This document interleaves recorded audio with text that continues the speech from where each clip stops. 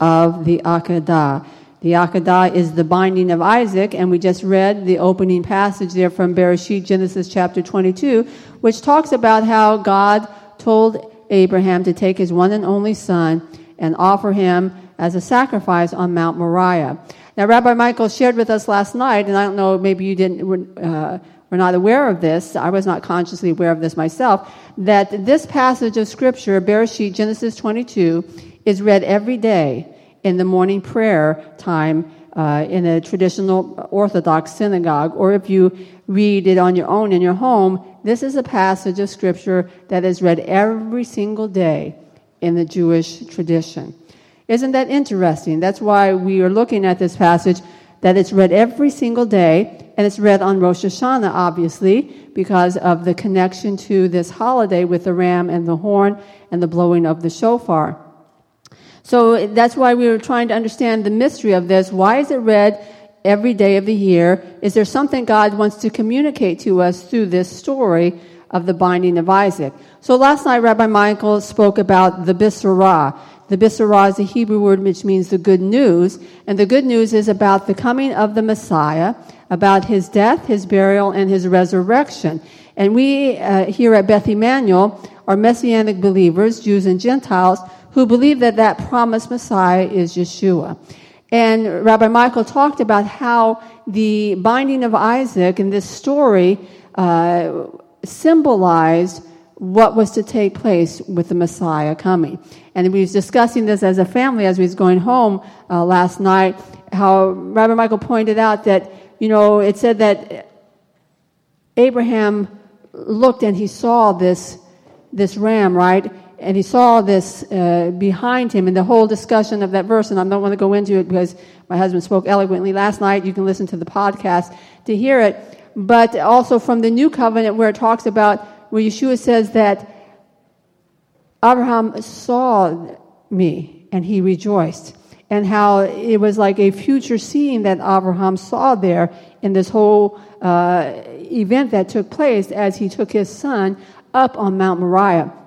And that, as we read through the different rabbinic passages that speak about how Isaac died and was resurrected. Now, when you read in Genesis 22, as my husband pointed out last night, the Bible does not say that. But it's so steeped in Jewish tradition, and scholars from, centuries ago, thousands of years ago, that there was this understanding in Judaism that that's what took place. Symbolically, he died and he was resurrected. Again, those passages sharing last night, but typifying and symbolizing the Messiah, who did indeed die, who was buried, and 3 days later rose from the dead.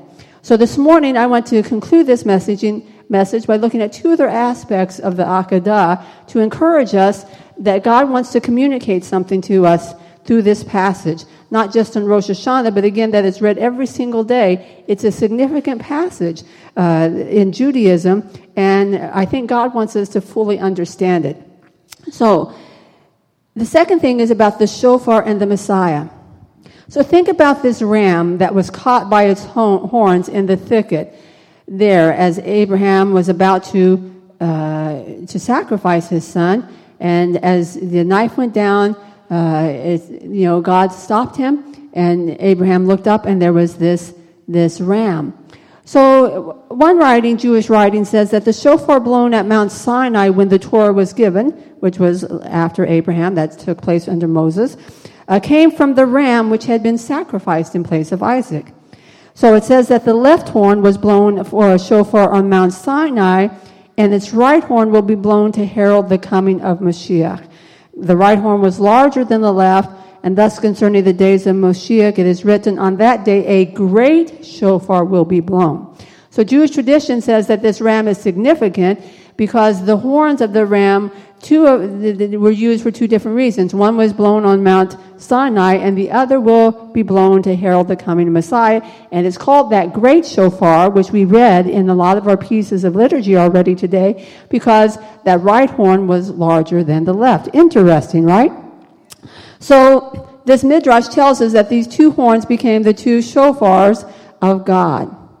So should this be accepted, or is it a concern that the shofarot of Sinai and Messiah come from the ram connected to the story of Yitzchak. Again, what is God speaking to us? And what are the rabbis trying to understand? Have they talked about this? Well, yes, they have. So one rabbi, Bechaya, says this: was not the ram burnt as a burnt offering together with its horns, skins, and flesh?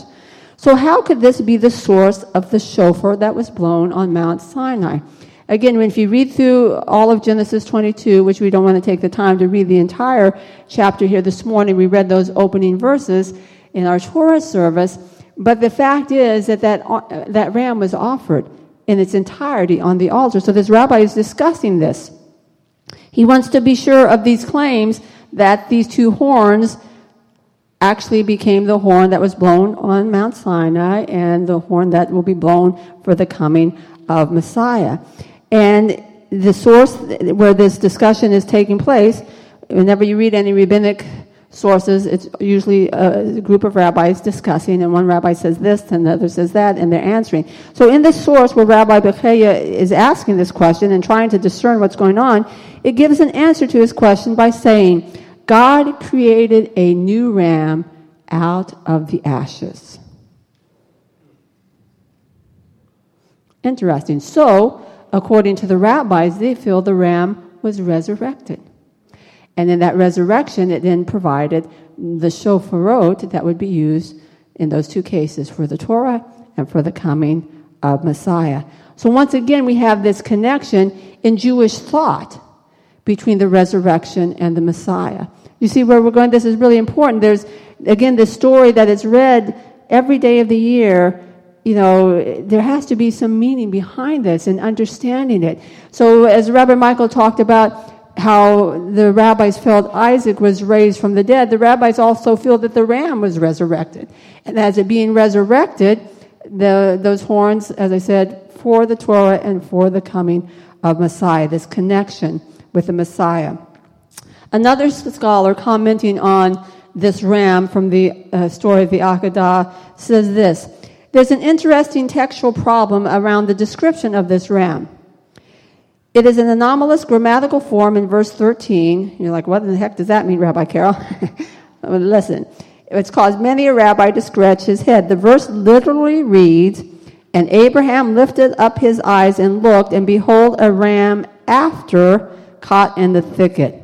So that Hebrew word achar, which means after, its appearance in the text here is clumsy and misplaced, as you could hear when I read it literally, and even trying to smooth it out, it creates problem for scholars and translators. So the most widely accepted is the tradition that says, and behold, behind him a ram was caught in the thicket.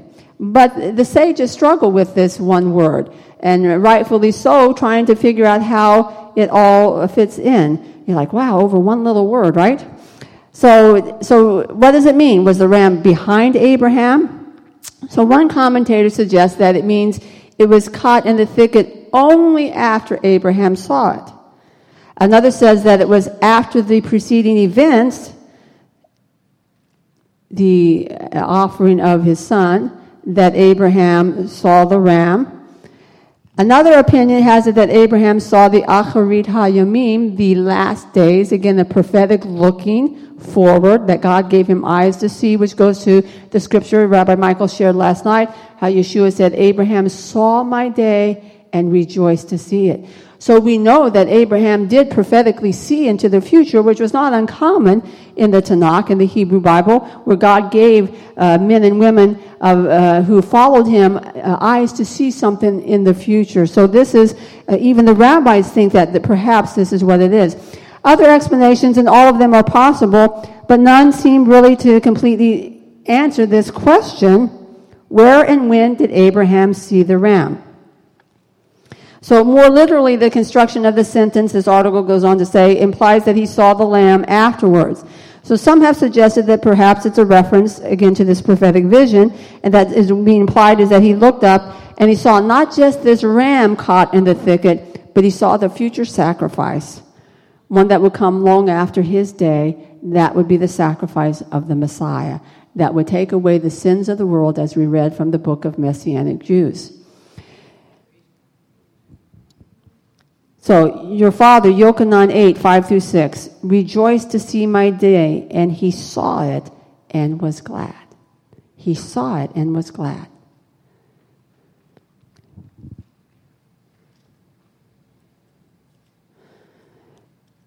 Pirkei Avot, a Jewish writing, tells us that 10 things were created at twilight on the eve of Shabbat.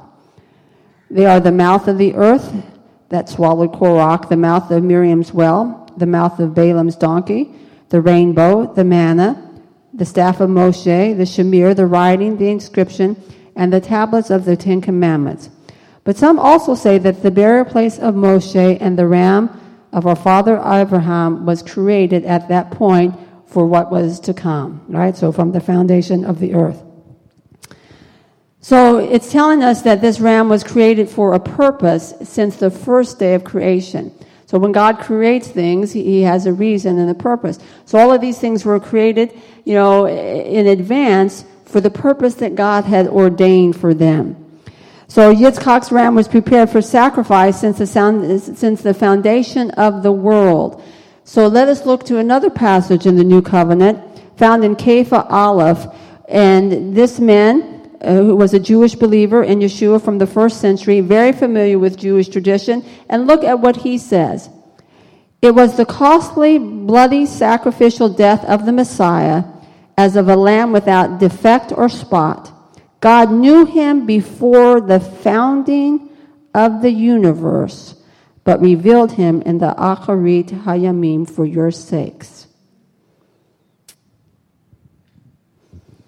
So think about it.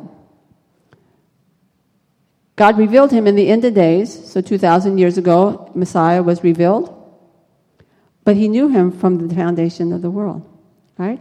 And even the book of Revelation says that before the foundation of the world, even before the Lamb of God was slain, right? The Messiah. In other words, it was ordained and decided that that is what was going to take place. Yeshua willingly said, I will go and I will offer myself as a sacrifice to atone for sin.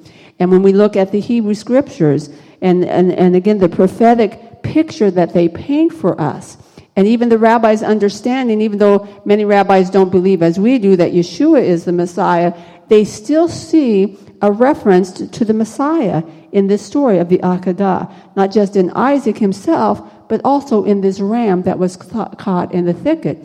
So for you and I today, is God trying to reveal something to us that we would have a better understanding of a passage of Scripture that is not just central to this day, but to every day in the Jewish prayer service in the morning. Significance to it. Shouldn't we understand the significance of it? So, this ram, resurrection, connected to Messiah. God saw him before and revealed him in the end. Abraham saw into the future, the Messiah that is to come. God wants you to see his Messiah. As we come here on this day, traditionally, if you read through the passage in Leviticus about celebrating Yom Teruah, someone was talking to me last night, it's not called Rosh Hashanah in the Hebrew Bible, it's called Yom Teruah, which is the day of the sounding of the shofar. Part of that celebration and commemoration is to offer an animal sacrifice. No one offers an animal sacrifice today. But why is the animal sacrifice needed? Because this season, this 10 days of awe, is all about atonement. And there's only one way for our sins to be atoned for. The Hebrew scripture tells us in Vayikra Leviticus that there is life in the blood, and the blood makes atonement for our sin. So I think it's really important for us to understand this mystery because it is pointing to us towards that means of atonement that God has provided for us as Jewish and non-Jewish people. Remember, the Messiah was promised not just to bring salvation to Israel, but so that all the nations could know. Israel was to be a light to the nations, the prophet told us. So as we enter into 5779, and as we enter into these 10 days of awe and of reflecting in things, looking to Yom Kippur, where our fate traditionally for the year will be sealed, don't you want to know that your name is in the book of life? Right? Well, there's only one way for that name to get in that book, and that's that your sins are atoned for. And that's what the coming of Messiah is all about, and that's what the Akedah points to and foreshadows. One last thing I want to look at, and then we'll hear the call of the shofar before we go up for lunch. And this is looking again at Yitzchak, this time talking about his ascension, which might be new to some of you, and the Messiah's return. So many Jewish sources are focused on this mystery of the Akedah, and one story is centered around Yitzchak's absence at the end of the story here in Bereshit 22. This is what the Torah tells us in chapter 22, verse 19. So Abraham returned with his young men, and they rose up and went together to Beersheba, and Abraham dwelt at Beersheba. Makes no mention of Yitzchak at all. Where is he? Where did he go? Think about it. At the beginning of the story, which we read in our Torah service, it's very clear to tell us Isaac went with his dad. Abraham took 2 servants and his son, his one and only son, and went up to the mountain that God chose. Now, at the end of the story, we don't see Isaac. He's not here. Where did he go? What happened to him? Well, there are a couple different traditions about this. We don't see Yitzchak, if you keep reading through the book of Bereshit, until he meets his wife, Rivka. Okay?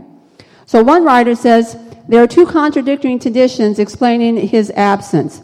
The most widely accepted and well-known explanation is that Yitzchak remained in Salem, which would become Jerusalem, to study under Melchizedek. So we know him, right, that Abraham met him. But there's another tradition which explains his absence also. From the Midrash HaGadol, it says, and Yitzchak, where was he? The Holy One, blessed be he, brought him into the Garden of Eden, Gan Eden, and there he stayed for 3 years. So this is a Jewish tradition that he was taken into paradise, into Gan Eden. After the sacrifice of Mount Moriah, Ginsburg says, Abraham returned to Beersheba, the scene of so many of his joys, but Isaac was carried to paradise by angels, and there he stayed for 3 years. So Abraham returned home alone. So in this explanation of the absence of Isaac, what the rabbis are saying is that he ascended into heaven after the Akedah. And as ridiculous, and as my husband loves this word, fantastical, that he said last night, as fantastical as it sounds, it does resemble a story of another Jewish man who was bound, sacrificed, resurrected, and ascended into heaven, namely Yeshua. So, again, these are rabbinic traditions. It's not in the text of what happened. We just don't see him for 3 years. But it's interesting that the rabbis from ancient days, came up with this explanation that he ascended into heaven. Thinking of the foreshadowing of this whole story of Isaac, how it points towards the Messiah. Let's look at one other rabbinic source, the Minchat Yehuda. And this describes Isaac as he's coming to meet his wife, Rebekah. And Isaac came from the way of Beer-lahai Roi. And Isaac went out, it says. The rabbis say, well, from where did he go out? From paradise. It says, no wonder Rebekah lost her equilibrium, as it says, and she fell from the camel. For what she perceived was Isaac coming down from paradise. And you thought it was his good looks, ladies, right? Maybe he was good looking too. Interesting concept, right? Within a Jewish tradition that Isaac ascended and then came back down to meet his bride. Does it sound familiar? We know that Yeshua is going to return, as we said at the end of our Amidah, for his bride, right? And that he did ascend after his death and burial. Again, going to Rabbi Michael's point last night, the rabbis feel that Isaac did die and was resurrected. Anyone else seen the connection, right? Isn't it amazing, right? Look with me in the New Covenant, 1 Thessalonians chapter 4. For the Lord himself will come down from heaven with a rousing cry, with a call from one of the ruling angels, and with God's shofar, and those who died united with the Messiah will be first to rise. Then we who are left alive will be caught up with them in the clouds to meet the Lord in the air, and thus we will be always with him. So encourage each other with these words. Coming back. Isaac came down to meet Rebekah. Messiah coming down to meet his bride. We are called the bride of Messiah in the New Covenant.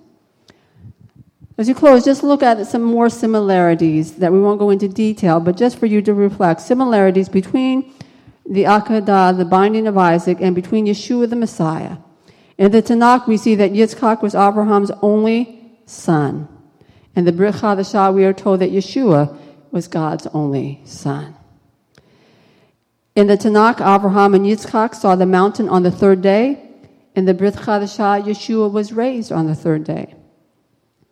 In the Tanakh, Yitzchak carried the wood on his back and also placed his back on the wood when he was put on the altar. In the New Covenant, Yeshua carried the wood on his back and was bound onto that same wood with his back placed on it as he was hung on that tree of sacrifice. Just thinking about the word Akedah, what does it mean? The word is derived from a Hebrew word, akod, which is translated as bound in verse 9 in the Genesis story there in chapter 22. It also means ringed or stripe. And Rashi explains that the use of this verb refers to the stripe-like marks left by ropes on the ankles and wrists of a person who is tied hand and foot. Someone who is bound in this manner would bear the marks of the ropes on their skin. And so from this verb, we get the word Akedah. Therefore, this entire story is named after the marks left on Yitzchak's body. Does it remind you of someone else who had marks put on their body? Yeshua, right, bore marks for us. He was beaten and bruised, the stripes on his back. In the Tanakh, it predicted that a lamb would be seen on Mount Moriah, and a substitute ram placed Yitzchak. And the Brit Chadashah, Yeshua was the substitute lamb for all Jewish people and for the nations. In the Tanakh, Abraham took Yitzchak to Mount Moriah in Jerusalem. In the Brit Chadashah, Yeshua had to go to Jerusalem to die there and to be sacrificed there. So I ask you, are all of these allusions just happenstance or imagined? Is it just coincidence? Even the most ardent skeptic will have to admit that there's a unique similarity between the story of Yitzchak and the story of Yeshua, and perhaps agree that maybe it is a foreshadowing of the Messiah to come. Think of it right down to the choice of that single word, the Akedah, because Yeshua, as we said, was bound for sacrifice in the same manner with his wrists and ankles marked. That will be marked for all eternity. So maybe the Torah is trying to tell us something. A mystery that's meant to be solved, discovered, and revealed. So perhaps God has brought you here today so that your eyes can be open to see this mystery. Or for those who already have a faith in Messiah, to strengthen your faith and your understanding of who he is and what he has done for you. You may say, well, Rabbi Carol, that's a lot to try to digest and go through.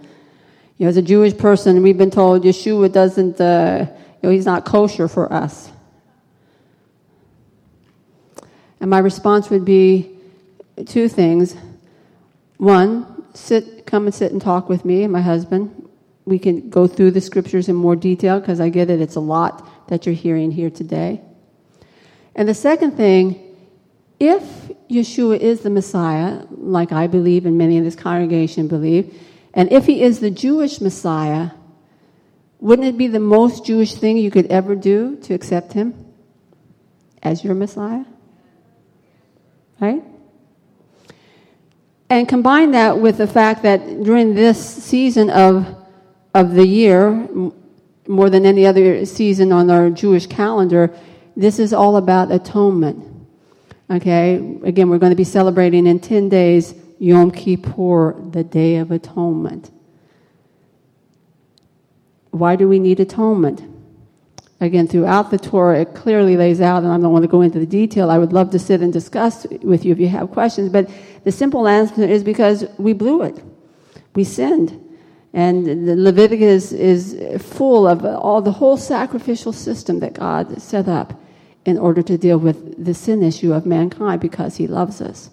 But as we read from the New Covenant in our Torah service, Yeshua came and he didn't offer the blood of bulls and rams like the Kohen HaGadol, the high priest, did year after year, Pamim, Rabot, many times.